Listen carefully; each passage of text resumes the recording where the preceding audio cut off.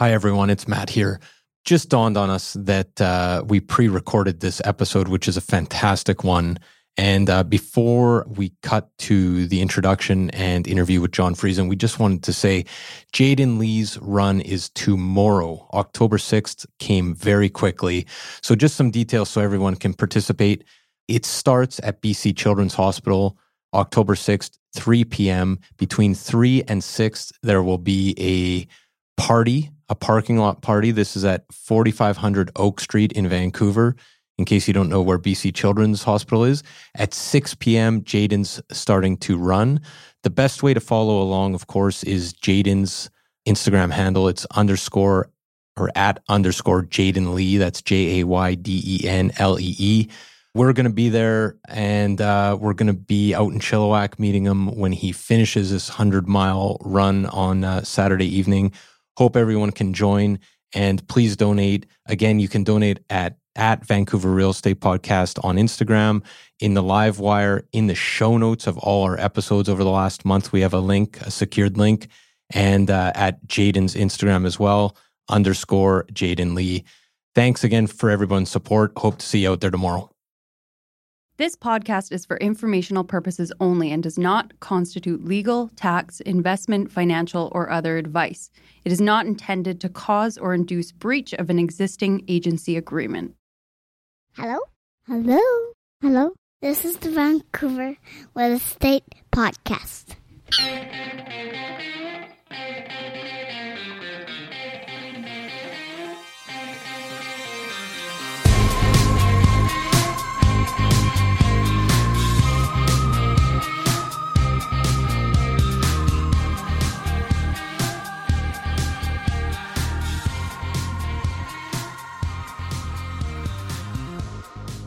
And welcome back to Vancouver Real Estate Podcast. I'm your host, Adam Scalina. And I'm your other host, Matt Scalina. And Matt, we should say hosts, but also realtors with Oakland Realty in downtown Vancouver. And today we've got a fantastic episode. We've got John Friesen on the show. He's the CEO of Mission Group, a friend of the show, past guest, fan favorite, and back in the studio. Back in the studio. First time in the studio. First time in the studio, second time on the show. Of course, John's done stuff in Vancouver, but he is a Kelowna-based developer, and they've done some of the most high-profile projects in Kelowna and around the Okanagan, as we discussed today.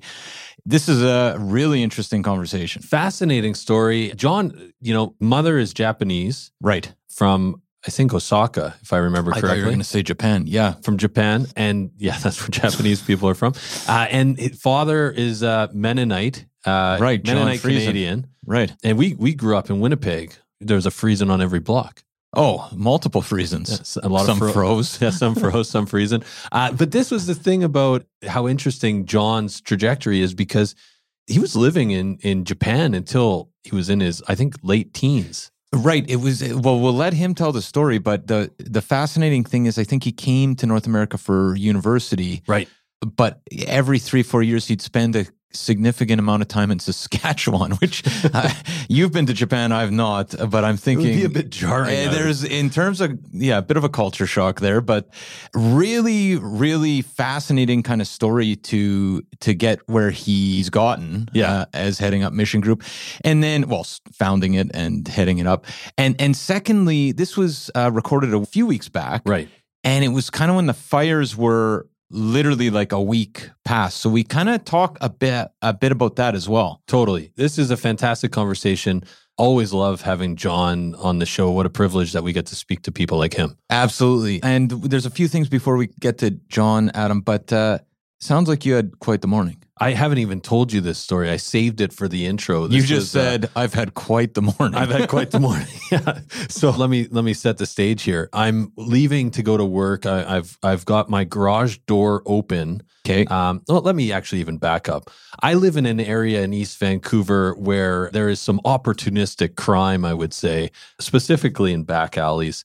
And I'm sitting in my car in my garage. So I'm about to leave. So a couple things you need to know. One is I have an electric car, so it appears to be off right? It doesn't, there's no engine running. So if you're walking down the back alley, you would think, hey, this car is empty. I also have a very small back window, the way my car is. And like, I actually so somebody's not seeing you in the car. Absolutely. Yeah. And it looks like the back of my chair is quite high. So it's like the headrest is really high. So I actually went and looked afterwards and I was like, oh yeah, there's no way that anyone would know I was in the car.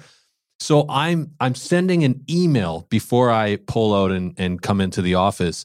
And as I'm sending the email, I kind of glance up in the rearview mirror and I see a guy on a mountain bike driving by, but definitely looking into the garage in kind of a casing kind of manner, like what's going on in there. Yeah. And it just kind of occurred to me, I'm like, I bet this guy is going to circle back. And I as I was writing the email, I'm watching and I kind of keep my eye open. Anyways, 30 seconds later, the guy's in my garage and I'm sitting in my car and I'm like, okay. And I kind of was ready for it. And I've really been listening to a lot of podcasts and focusing on anger management and getting better. So I opted for the Chris Hansen Dateline approach. So check this out. So I opened up the door and in like the calmest voice possible, I said, "Can I help you?"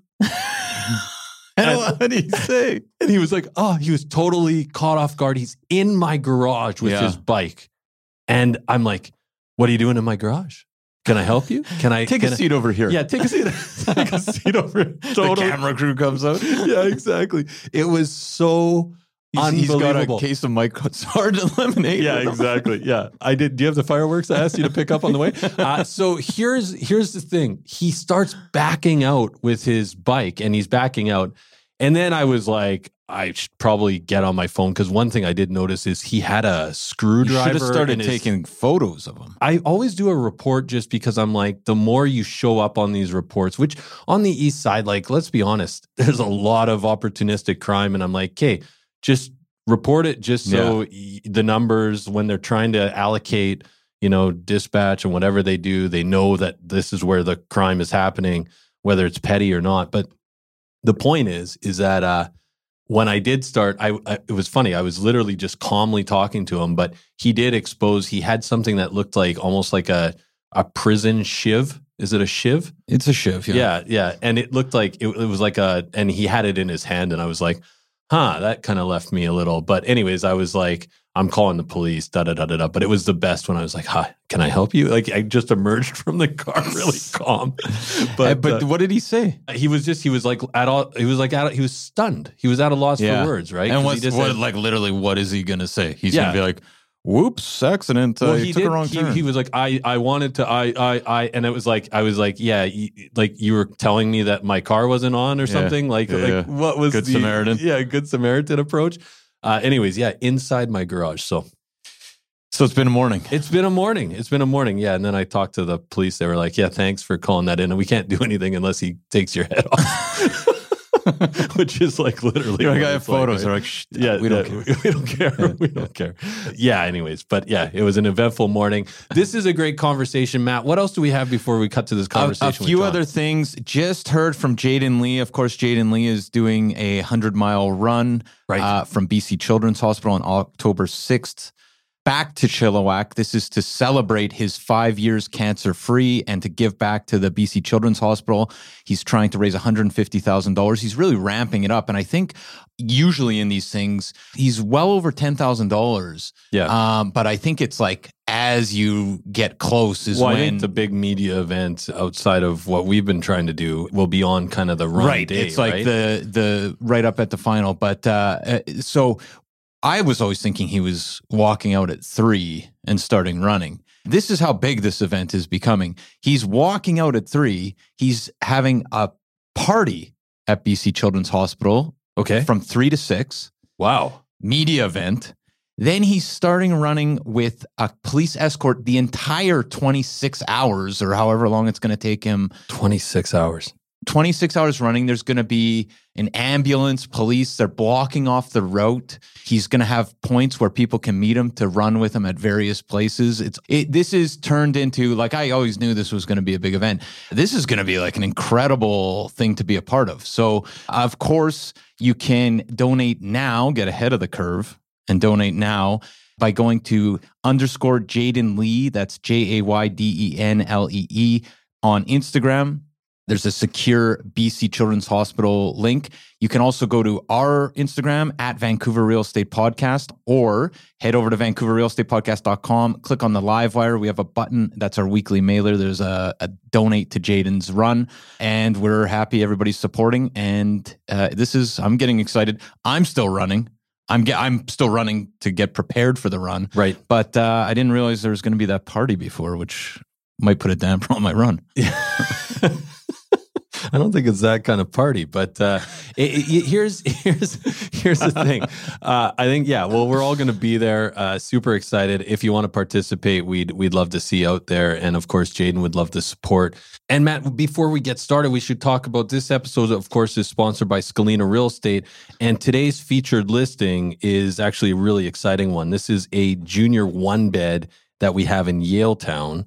That's on the market. This is 530 square feet, but the cool thing is this is a warehouse conversion. So it's a 19. I love those. Well, it's cool because it's like just outside of Yaletown, like outside of all the action, but you're 2 blocks away from every awesome bar, restaurant, cafe, where you want to be. So it's 530 square feet. Building was built in 1910. It was a warehouse that was converted in 1999. And so it's got like the old growth fir beams, right. Exposed beams. It's got 120-year-old brick kind of throughout. Just a beautiful, beautiful space. Really cool. It feels to me like investor, first-time home buyer would really benefit from this. I'm thinking if I was like in my 20s or 30s. Or 30s. Maybe even 40s. Yeah, I'm just thinking if you're like, I mean, what a cool spot to hang out and to entertain, and you're, like I said, you're blocked. Well, from all the action. The thing about it is, for the most part, downtown homes are fairly generic, right? Boxes in the sky. This is truly a unique offering. Yeah. So Unit 201 at 869 BD Street, the Hooper Building. So that's super exciting. And of course, Adam, that is part of our featured listings on VancouverRealEstatePodcast.com, where you can also take advantage of the sold plan, which is the button you hit at VancouverRealEstatePodcast.com. Sell with us, where you get the sold plan. Our most downloaded document, the sold plan, is a step-by-step guide for how to get your property ready for market. This is based on over a decade of selling hundreds of homes. This is what we do to sell homes. It's step-by-step. It's easy. It's evergreen content. Even if you're not selling in the near future, download it. Download the document. Hang on to it. It'll come in useful at some point. And we always share with industry people as well. So if you're an agent and you want to look at some of the things, well, here's the thing: it's an immediate download. It's an immediate download. We don't care. We're not even. We're seeing them come in. It's great. It's great to see the document go out, and it's going to be improved over time. So check it out. If you're looking to sell, we'd love to work with you. Absolutely, Matt. And without further ado, our conversation with John Friesen from Mission Group.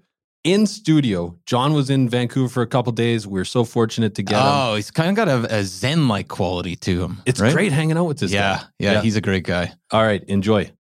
This podcast is sponsored by Marcon, a local family-owned and managed real estate development and construction company that's been around for nearly 4 decades. Marcon is not only committed to high-quality construction, but it also is making a positive impact in the communities in which it builds, all across the Lower Mainland. We want to highlight 2 incredible Marcon projects. Elmwood, a 38-story tower located at Burquitlam's most important intersection, Como Lake Avenue and Clark Road. This landmark tower will feature 335 condominiums, over 37,000 square feet of office and retail space, and almost 20,000 square feet of amenity space. Elmwood has been incredibly popular with 80% sold currently, but they still have a great selection of junior 1-bedroom all the way to 3-bedroom homes remaining.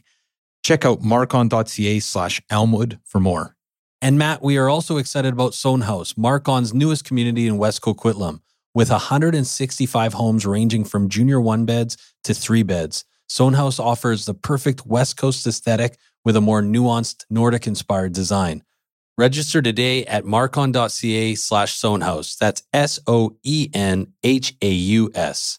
Or you can learn more at marcon.ca or follow them at Instagram at Marcon Homes. Marcon, building for life.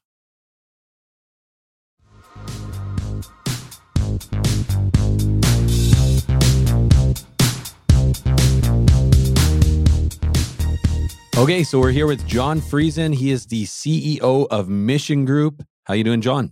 Doing very well, thank you. And in the studio, all the way from Kelowna, thanks so much for coming in, John. It's great to have you in the studio. My pleasure. And John, can you maybe start? You've been on the show now. This is your second time on the program. Can you start by telling our listeners a little bit about yourself? Sure. Well, if this were a video, you'd recognize that I'm not a full-blooded Caucasian. I'm half Asian, half Japanese, born and raised in Japan. My dad was a German Mennonite from Saskatchewan, good old farming stock. My grandparents received a homestead from the Canadian government way back when, and my dad was raised on that farm. Early on, right after World War II, he decided to go to Japan as a missionary, a Protestant missionary. And there he met my mother. They were probably rebels in their day, because in those days, you were supposed to, proselytize them, not marry them. Right. And my mother's family as well, a very traditional family, original out of Kyoto. They felt that Western boys were a little uncouth, maybe. and so I'm trying to pick my words carefully. But so they were rebellious. Although when growing up with them, I can hardly imagine them being rebels. But they were married there and had 3 kids. I was the first one. So growing up, going to Japanese school on the west coast of Japan in a little town called Kanazawa, it was basically a fishing and shipbuilding village at the time. So that's my background. I went to high school in Tokyo, ended up going to university in Los Angeles, got my first job with a Japanese trading company in Vancouver at 200 Granville, Mitsubishi Corporation, which was a very, very positive experience for me and kind of got me understanding what scale looks like and what good management and maybe bad management looks like. So that's kind of my background in a nutshell. So I guess you lived in Japan right up until high school. That's right. And I just wonder, do you remember your first impressions of coming to North America? And I mean, for me, when I go we've been to Japan a few times, and it's quite a contrast between the two countries. Yeah, it was, so we were coming and going. Throughout while we were growing up, we typically stayed in Japan for 5 years. Then we spent a year in Saskatchewan? No kidding. Speaking of culture shock. Yeah, but growing up, kids are resilient, right? When you're growing up with 2 languages, 2 sets of cultures, 2 sets of parents, and 2 settings, you get used to both of them. And neither of them seemed all that strange or odd. But the differences are absolutely stark, as you can imagine. I couldn't believe the size of the sky. And in, what we call Canada, but it was really Saskatchewan. And I think most folks from BC, if they went there, would think the same thing. The sky is so huge. And my dad left me with this image that Canada was this utopia where everybody was fair, everybody was kind, and so on. I remember driving down the highway towards a little town called Osler, north of Saskatoon. And somebody had pulled over on the side of the ditch because their car had presumably broken down. The next day, we rode the same highway and all the windows were broken. And it had apparently been vandalized. And I remember how disappointed I was that people would do that in a place like Canada. But the reality is that could happen in Japan too, right, Ben? Right. Yeah. Canada is still an amazing, amazing place and remains that way today. And I'm just wondering in terms of, so you went to university in North America, found a job here with Mitsubishi. Was there a moment where you thought, because we'll get to starting your own development company, but I should be working in Japan? Or was Canada always the spot? I certainly considered it and thought that because I'm bilingual and bicultural, that getting a job in Japan or getting a job in North America would still have to straddle both cultures. And starting a career in Japan was an opportunity that I had. When I turned 21, the Japanese government forced all of us who had that were bicultural to choose. Like I could have chosen to become a Japanese citizen or a Canadian, and we We talked about it for a long time, and I was more familiar with Japan at the time, but I thought there'd be more opportunity as a Canadian because, Japan's economy was and is mature. So the opportunities for growth, I believe, are less than they are in Canada. And so you're at Mitsubishi and you transition into real estate. Can you talk about why real estate and how you got your start? Sure. A lot of people would say, well, why would you quit lifetime employment like Mitsubishi can offer with that kind of stability? And I think the truth is that there has always been this desire to, fail or succeed on your own terms, at least for me. And that entrepreneurial risk-taking part of who I am kind of came out during those first few years at Mitsubishi. And though I truly appreciate the background that Mitsubishi gave me, I felt that a little bit of independence is what I'm looking for. And the other part of it was that being half Japanese didn't give me any advantages in terms of career advancement to the top. I remember a university professor telling me that if you don't at least have the opportunity to run the company, quit. And that's good advice. Doesn't mean I will run the company or I should run the company, but if I don't have the opportunity, then there's, maybe that's not for you. And some folks probably wouldn't care because to actually be the CEO or president of a company like Mitsubishi is extremely unlikely for anybody. Right. But I didn't feel at the time, and it could be very different today, but at the time I didn't feel I had the opportunity because of my cultural background. And even if I was full-blooded Japanese, the fact that I didn't join the company in Tokyo would have been a disadvantage. I feel like I've never heard that advice, but that's actually great advice, right? Yeah. Because it kind of puts things into perspective. I mean, presumably you have to be pretty ambitious to be thinking like that when you're young, but that's great advice. So, and in what sparked an interest in real estate from there? So one of the first things I did after I resigned from Mitsubishi was to form an import-export trade consulting company. That's kind of what I knew. And oddly enough, one of the first clients I was able to get that put me on a retainer was interested in forming a consortium of relationships with Japanese companies in order to develop real estate in Canada. So I started helping with this and got some insight into how the industry worked and developed some relationships with Japanese companies that were wanting to do business here. So once that engagement was over, I continued on these relationships, and that gave me the opportunity to form a company here. So a certain gentleman out of Japan who had a very successful development organization in Japan said, well, why don't you be our guy in Canada? I'll be your equity, and you can be boots on the ground and executing this. And so that's how I got started. Totally aside, what year was this all taking place? This would have been in 1986, 87. So I'm just thinking, have you read Shoe Dog, the Phil Knight? No. Okay, because it's a Nike story. Oh, right. I heard about it. But he goes to Japan. That's a big part of his backstory is trying to look for manufacturers to put shoes together. Mm-hmm. And he was so enamored with the manufacturing process in Japan. But a lot of that story is the early days is going to Japan, the cultural kind of faux pas he makes. But it just makes me think you were kind of straddling these two worlds that he kind of outlines pretty clearly in that book, which is a great book. Total aside. And so we're now, you've got the money, basically you're being, the money is in Japan, your boots on the ground here.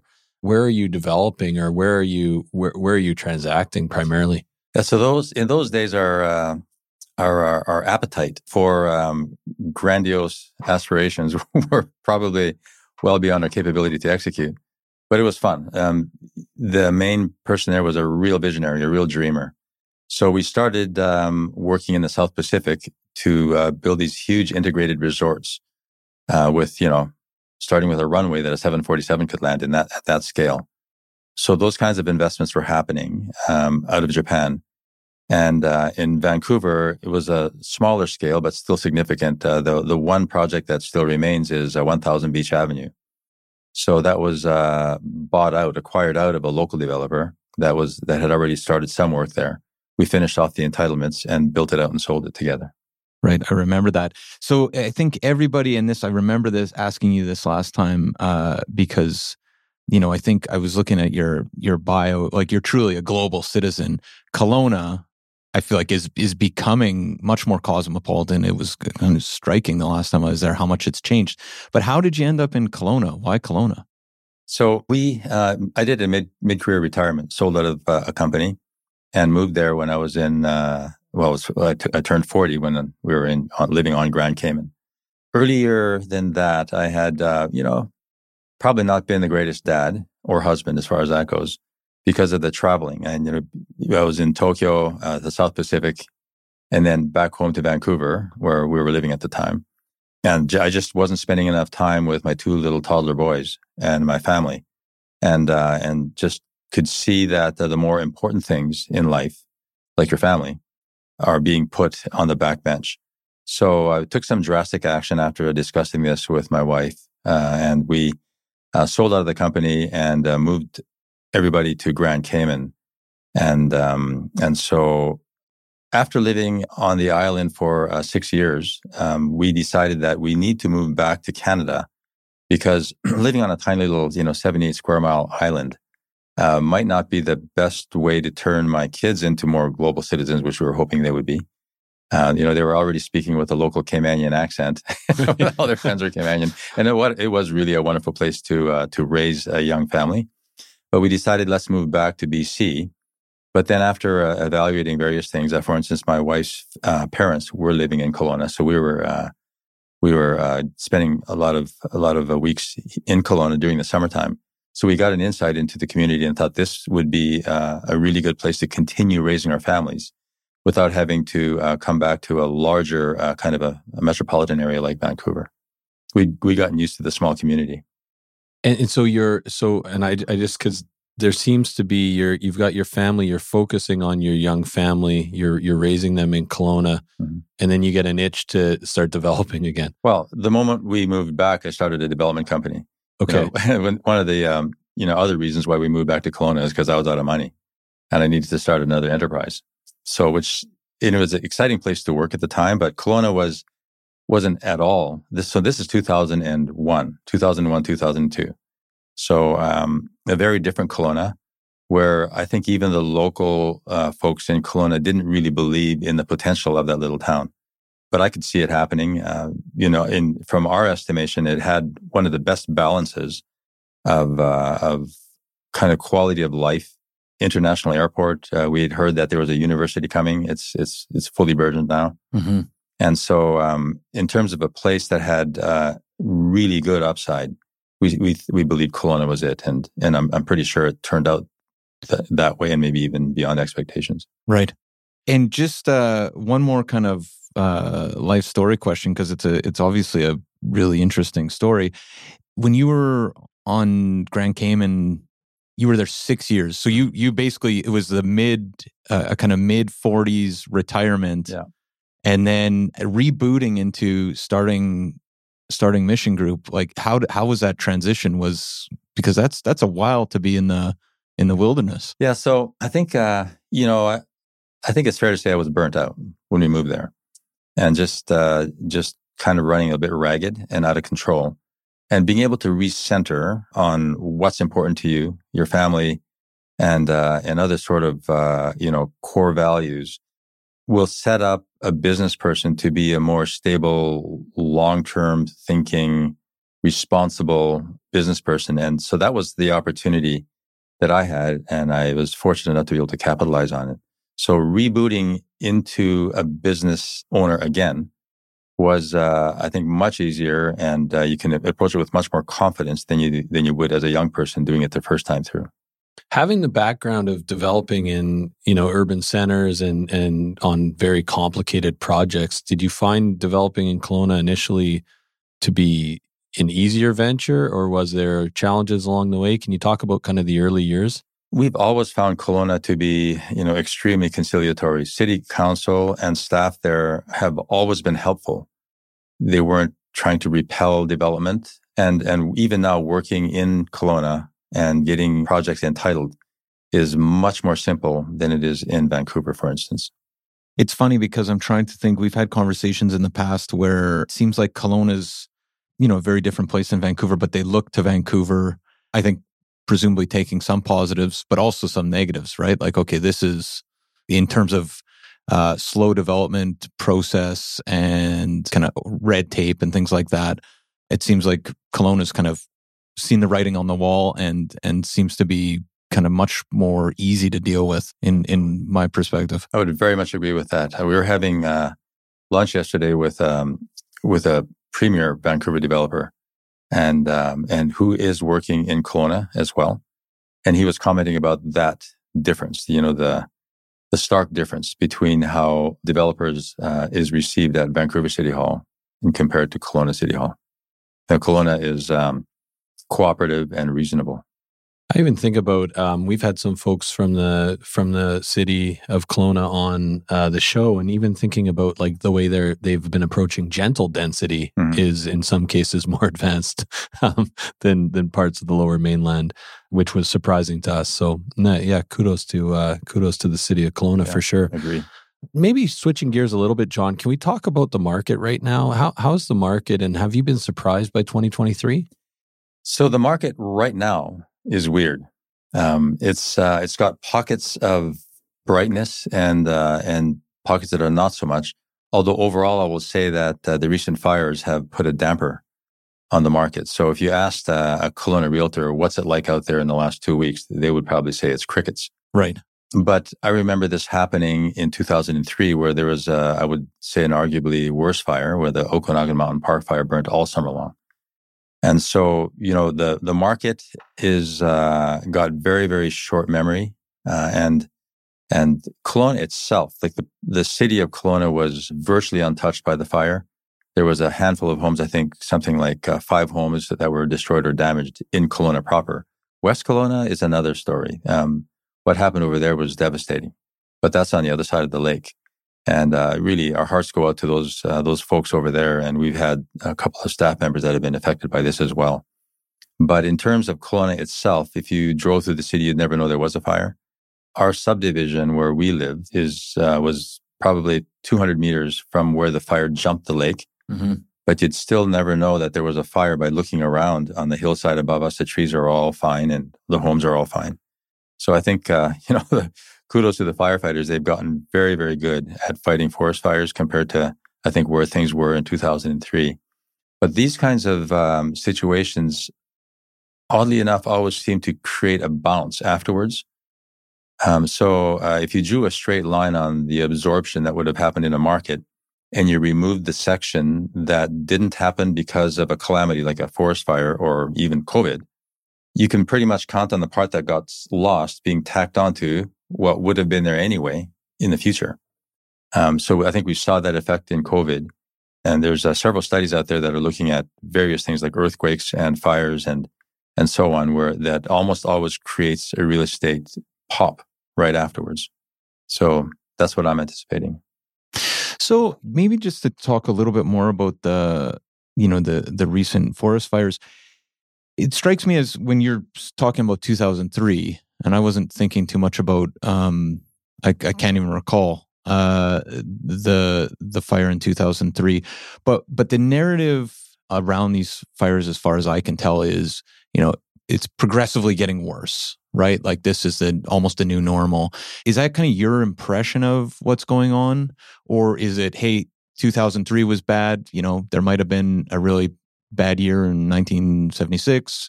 We're going to see other bad years because it's BC and we're surrounded by forest. Or is there some sort of more troubling narrative that seems to be kind of the global warming, media story? Yeah, I'm sure that I'm the wrong guy to ask when it comes to forest fires in the future and global warming. I think that global warming is obviously real. I can see it happening. Right. Just anecdotally in my own life. And if that translates to more forest fires, then I suppose that's something we should all be concerned about.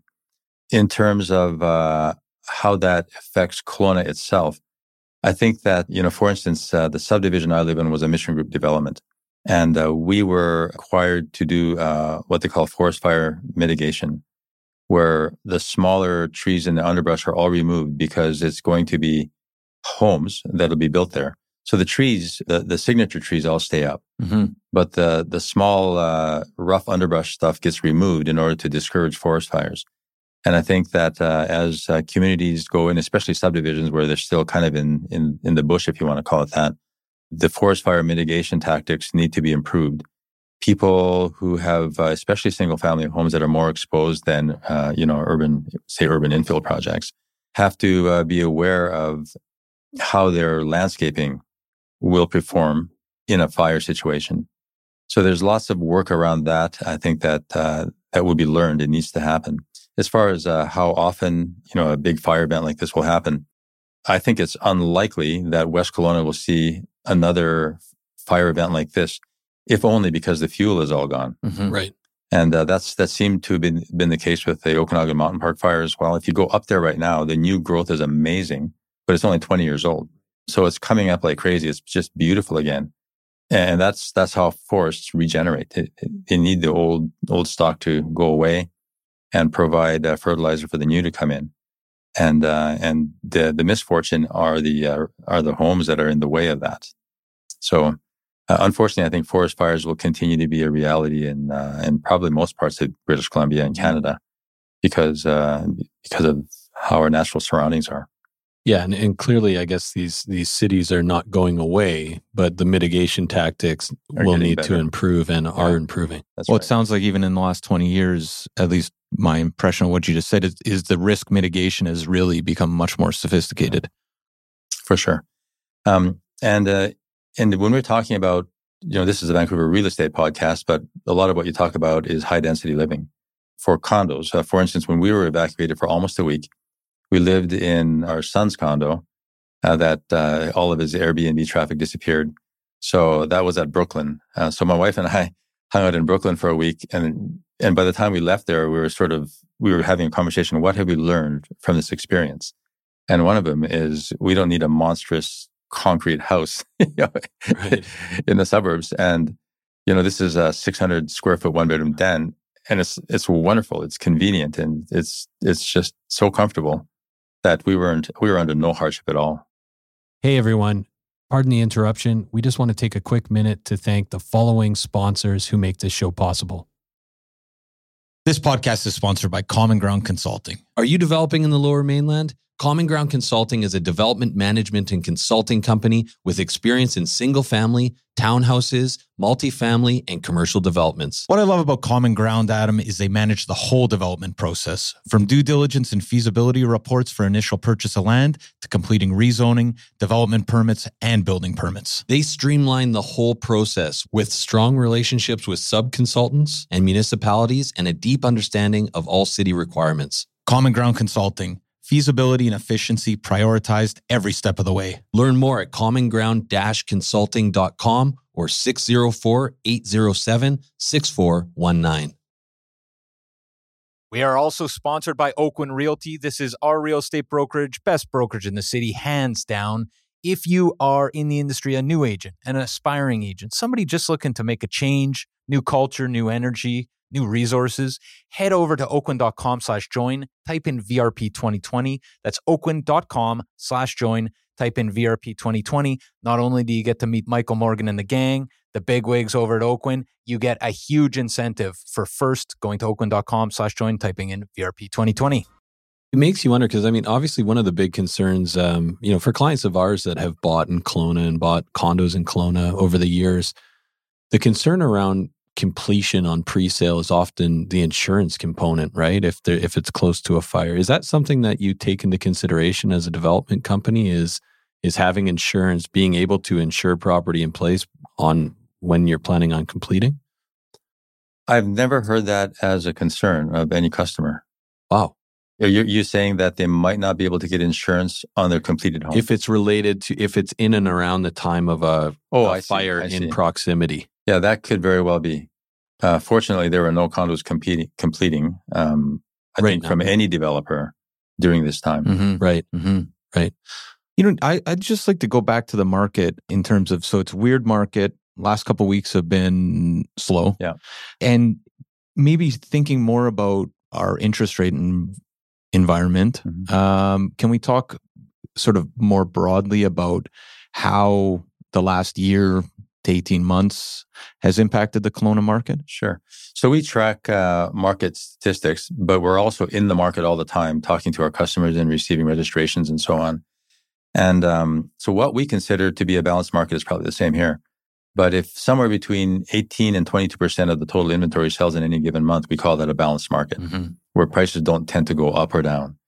And when the interest rates first started to peak, there was a severe drop in the balance of the market, and it went below 18%.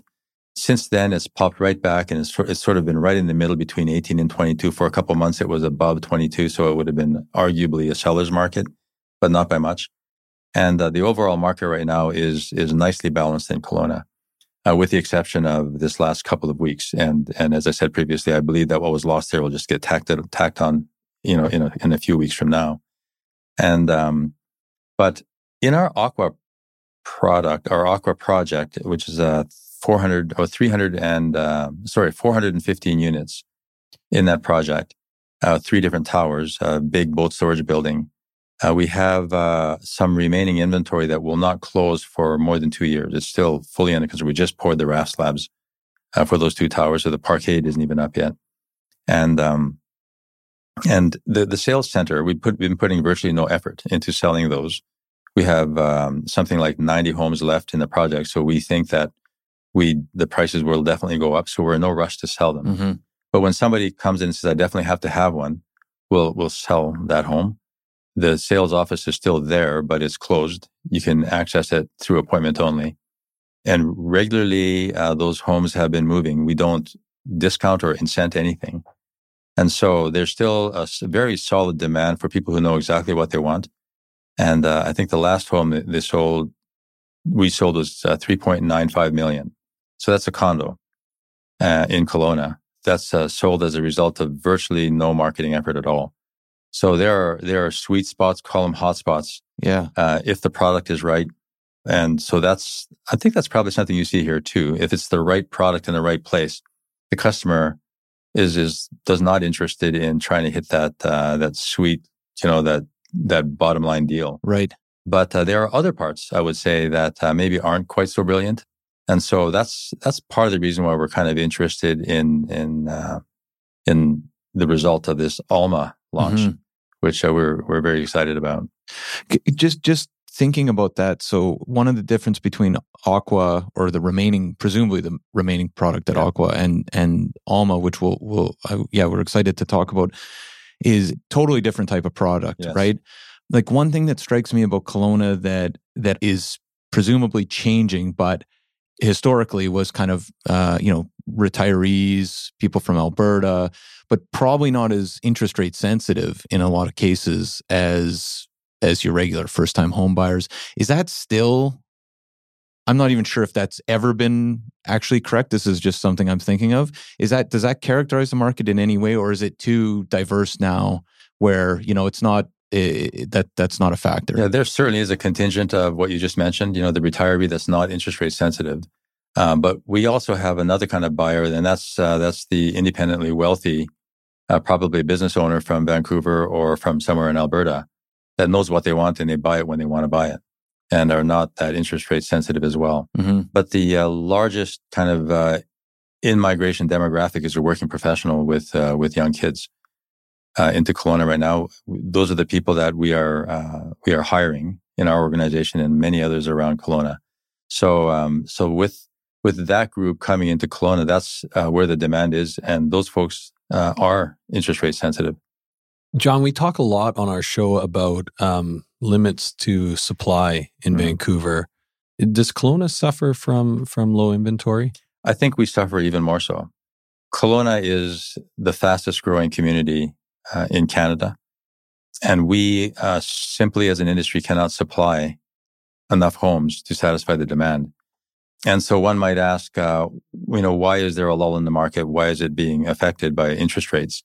The Kelowna's market right now is much softer than it has been previously. But we are seeing this, an adage I often use is, there's a pool, everybody wants to jump in. The edge of the pool is completely lined with people, but they're waiting for the first person to jump. And once that happens, they're all going in. But once that happens, it might be a little bit too late unless you're really within that first 5 or 10 people that jump. Right. But the other 500 that come right after you, it's almost too late because now they're competing.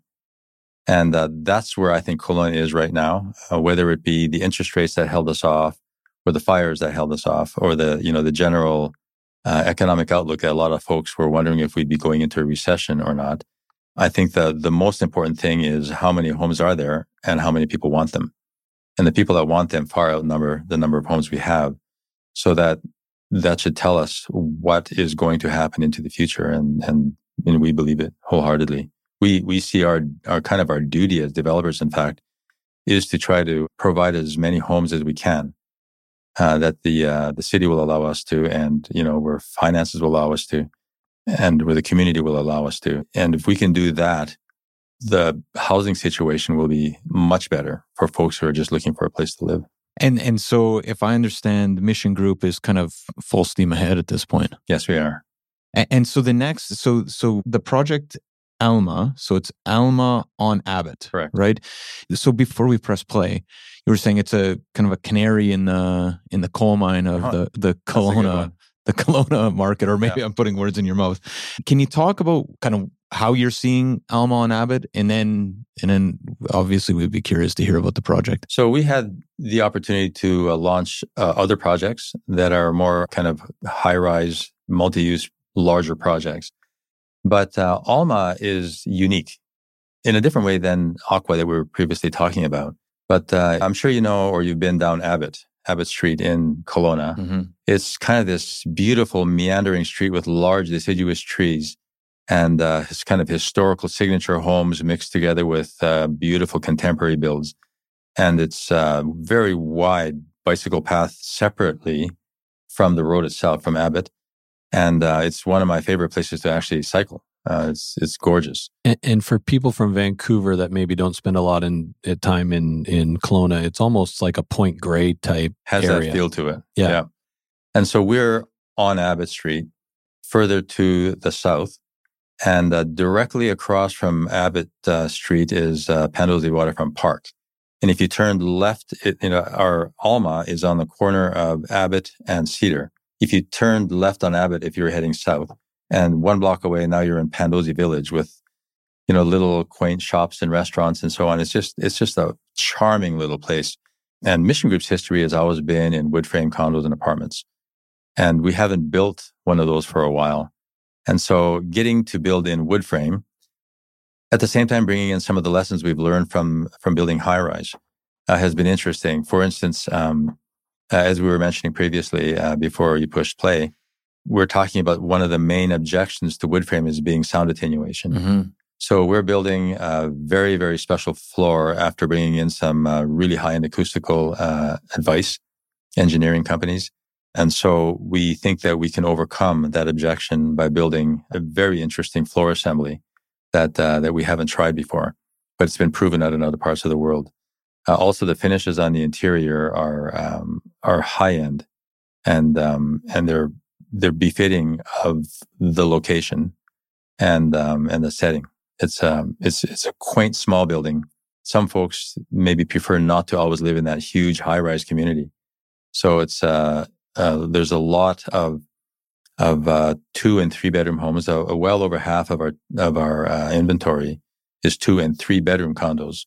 Where if we're in downtown, the average size would be much smaller. We'd be in 1 bedrooms, 1 bedroom dens, studios, Mm-hmm. and small little 2 bedrooms. So this is this sounds like more of an end user product. Yes.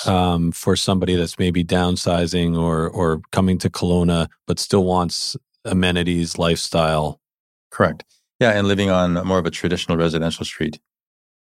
It would be interesting to see. And it's kind of a 2.5 year timeline on it?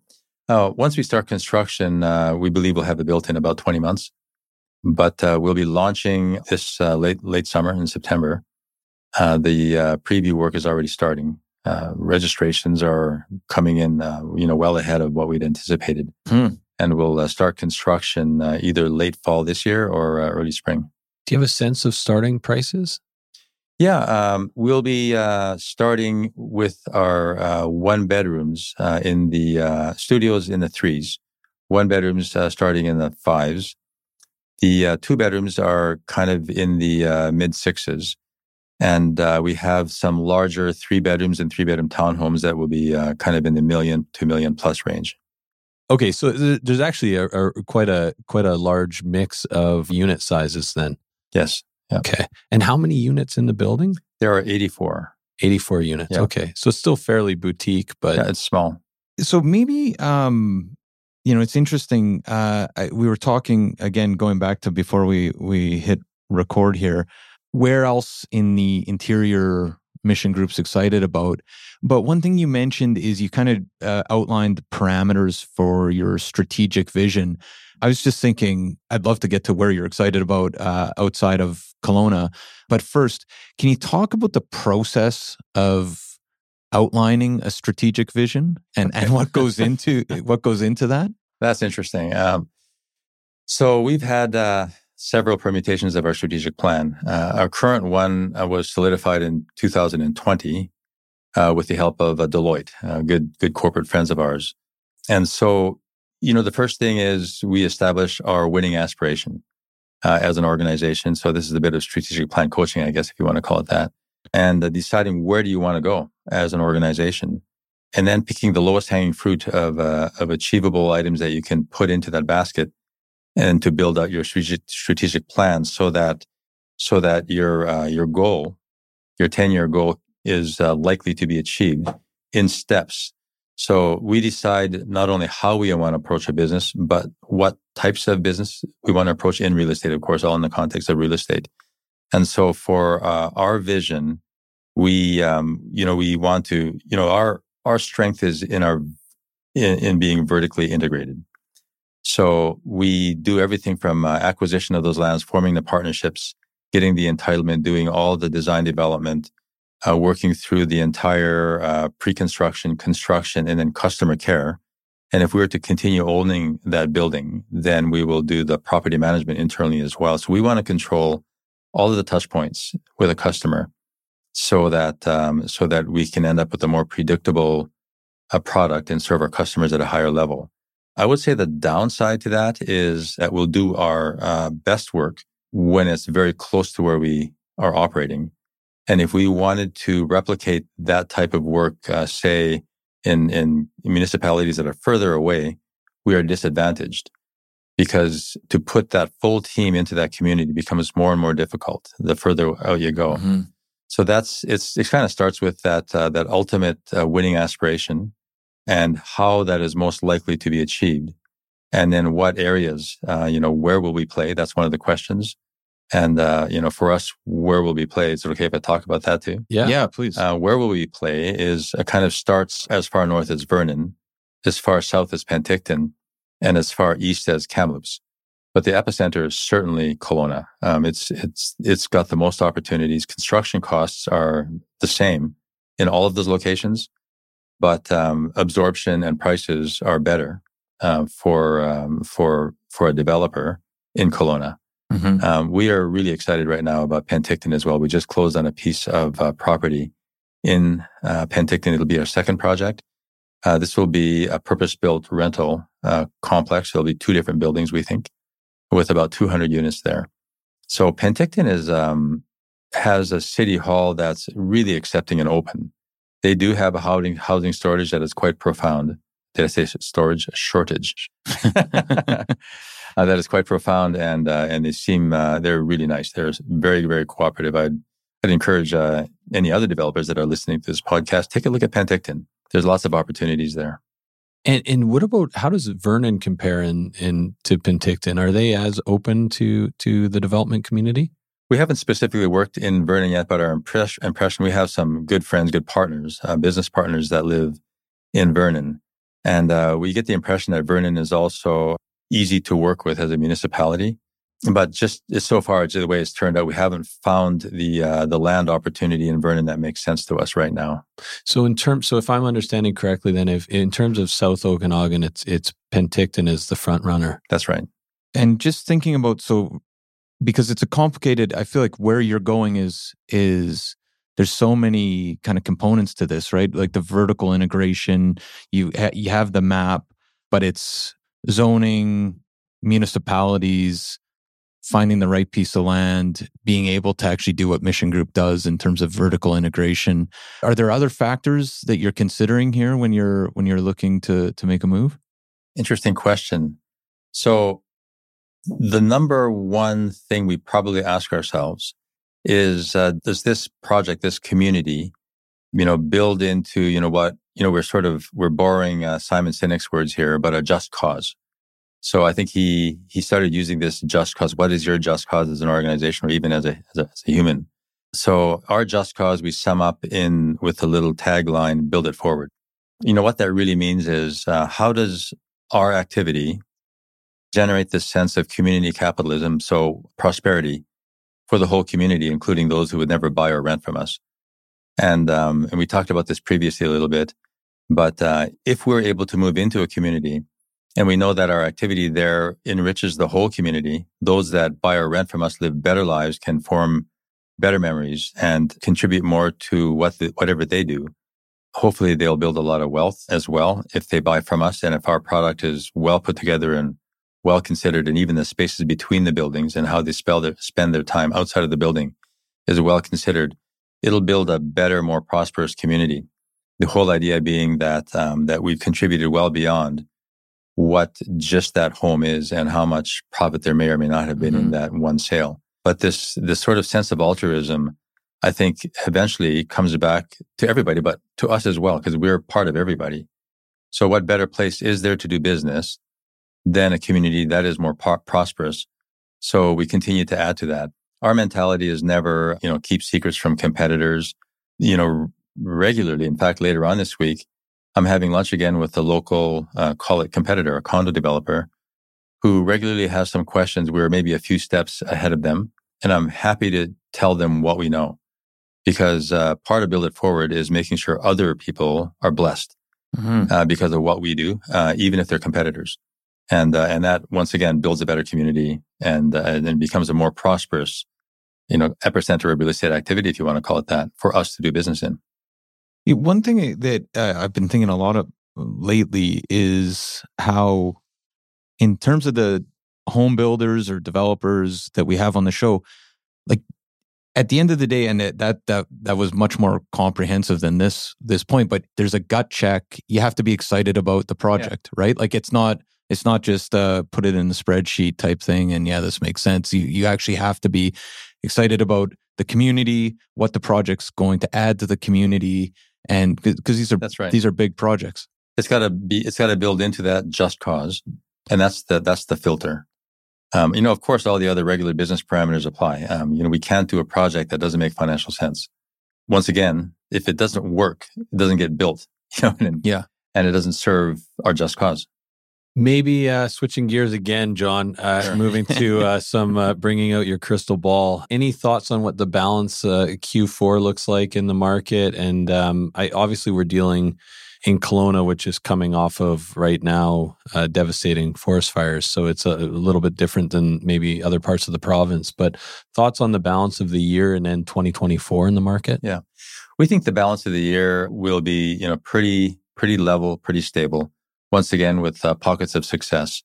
But we were talking just before the show about the fact that Bank of Canada did not raise its interest rates. Right. That's a good signal. And we expect that sometime next year, those interest rates should start tailing off.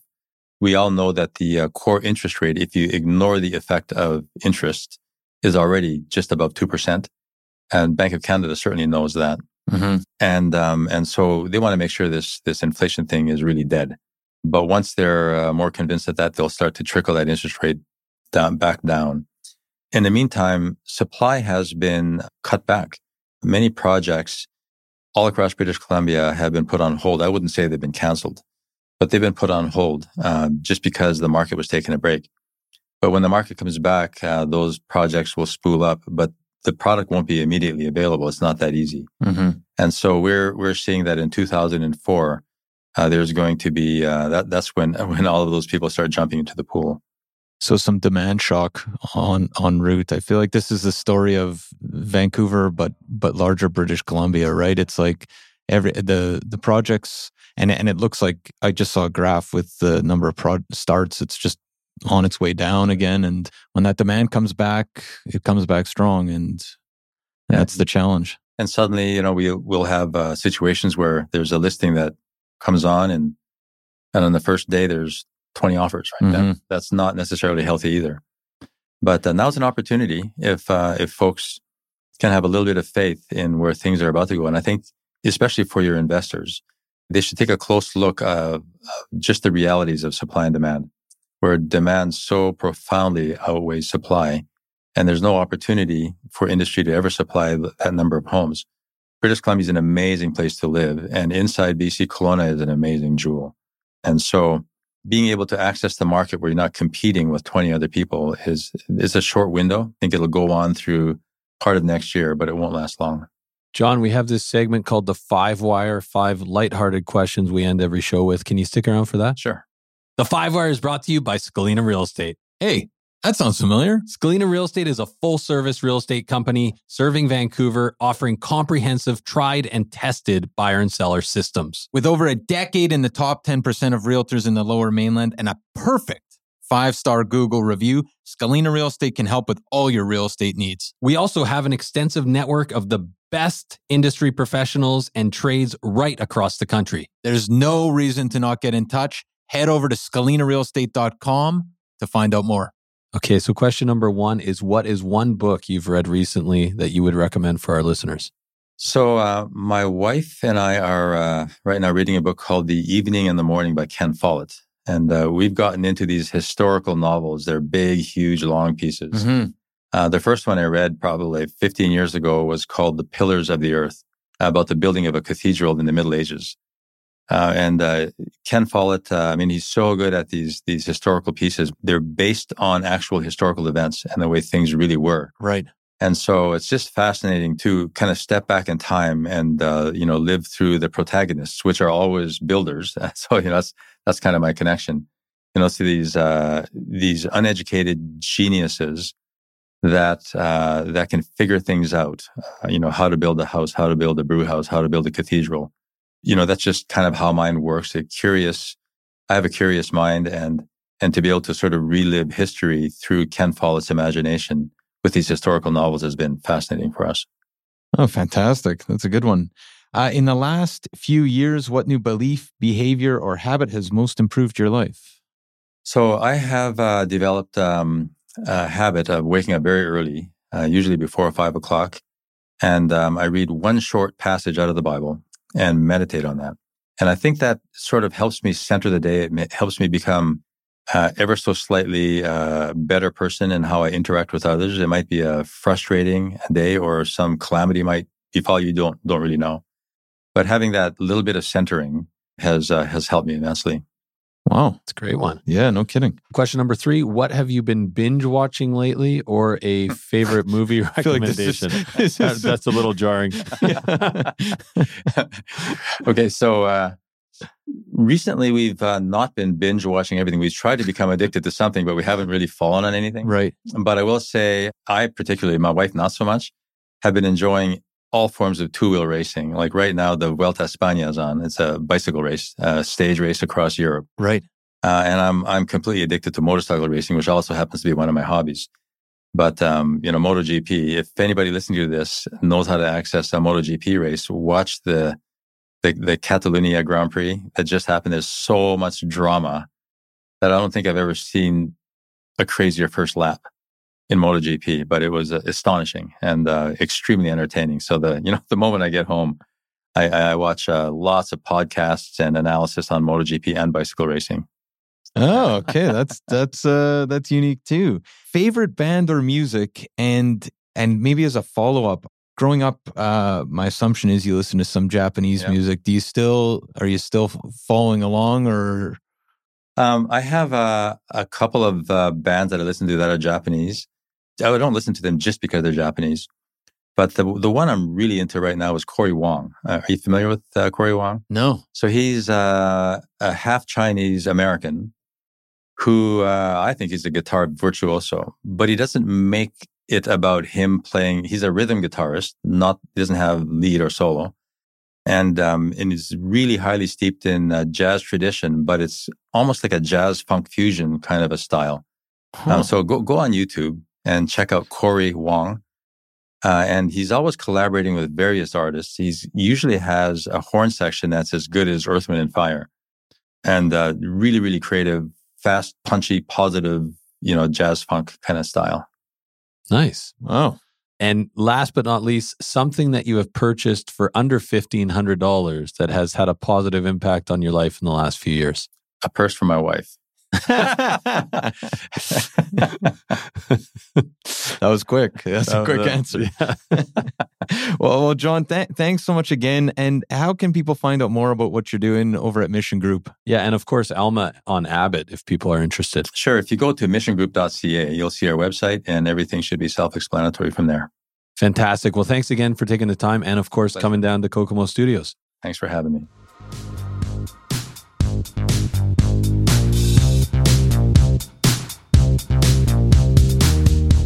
So there you have it, folks. Our discussion with CEO of Mission Group in Kelowna, John Friesen. Really loved having John on the show. We've got a ton of people, agents and civilians, civvies in Kelowna that listen to the show. So shout out to all of our friends in Kelowna. Man, I love Kelowna. So many good agents working in that market. So many good developers working in that market. And yeah, of course, we've got a little bit of distance from the fires, but most of the people we've checked in and are doing well, and we're happy to see that, but still thinking about Kelowna and West Kelowna specifically, right? Absolutely, absolutely. And it was a great conversation. I feel like it was, John was saying, I'm coming to Vancouver, let's do it in person. And I'm glad we did, because I feel like we got more out of that conversation than we would have over the phone or a Zoom call, as you always do. So great having John in the studio. What else do we have, Adam, before we head out for the day? Well, Matt, we've got, of course, VancouverRealEstatePodcast.com, where you can sign up for things like the Livewire. This is the Livewire. There's no reason why you shouldn't be on the Livewire. First of all, it's a weekly mailer. You get stats, different types of stats, sales ratios in specific sub areas. You get deal of the month. You can donate to Jade and Lee's run. Yes. There's a million different reasons to be on the Livewire. That's at VancouverRealEstatePodcast.com. Of course, we have tried and true PCS. Private Client Services. Yeah, and if you are not using PCS, you are standing still while the rest of us power walk by it. You get sold prices, days on market. You basically get realtor level information for free. It's available at your fingertips over at VancouverRealEstatePodcast.com. Click buy with us. You can set up your own PCS account. This is the best way to monitor the market right now. You get sold prices, and that's the key, right? You see what stuff is selling for. I love this. We use it for our clients to help them buy, and it's everybody. The feedback about this research tool is top notch. Well, you get sold prices, you get the history of the property, you get days on market, you get data on the neighborhoods now. Like they're just updating. I mean, it's nice that it's a competitive environment, because these guys are just going, every time I log in, I'm like, oh, this is a cool feature. This is new. Yeah. This is new. So that's great. That's buy with us at VancouverRealEstatePodcast.com. And one thing we should say, an underutilized feature of PCS is when you're a seller, right? Because you can actually set up an account, do a map search, say like 5 kilometers around your house or your condo, and it's going to show you. Or even 5 blocks. 5 blocks or the same block, right? Yeah. So it's kind of like a learn what your neighbors are selling for type tool. Happy to set that up for people as well. So just feel free to reach out. And Matt, how can people get in touch? You can get in touch at any time, 778-847-2854 or Matt at VancouverRealEstatePodcast.com. Or you can try me at 778-866-4574 or Adam at VancouverRealEstatePodcast.com. I want to mention one other thing quickly before we get to the nonpartisan line. This is something that we're doing for people that donate $20 or more for Jaden, is you will be getting a VREP shirt in the mail, worn by people like Simon Bray. And that guy, I mean, Simon Bray, of course, is the president of REW. Could wear any shirt he wants. Can wear any shirt he wants. He wear an REW shirt. Yeah. He's choosing to wear a Vancouver Real Estate Podcast just because of the fit. REW shirt, pretty good too. He could be wearing just a whole closet of cashmere shirts, and he's chosen to wear a VREP shirt. Yeah, exactly. And on comfort alone. Exactly. So if you'd like a shirt, we have a stock of them, and we're subsidizing the donations to Jade and Lee. The best cashmere basically. shirt you can get for $20. $20 or more to _JAYDENLEE on Instagram. That's where you can get the easiest link to donate. And we also got that Kokomo line info at VancouverRealEstatePodcast.com, of course. Yeah, so feel free to reach out. We've got some amazing episodes coming up in the coming weeks. And one thing that's super exciting, who built Yaletown? Some would argue Larry Beasley. And who's on the show in the coming weeks? And he's back. Some would argue Larry Beasley. Yes. Yeah, so Larry Beasley, obviously, most people will know Larry Beasley. So popular in Vancouver, a building's named after him. Yeah. But yeah, it's super exciting. And we have him on the program. Great conversation. And other fantastic guests coming. Jason Turcotte, who for many years was with Cressy. And now he's with Darwin Properties, which is super exciting on the North Shore.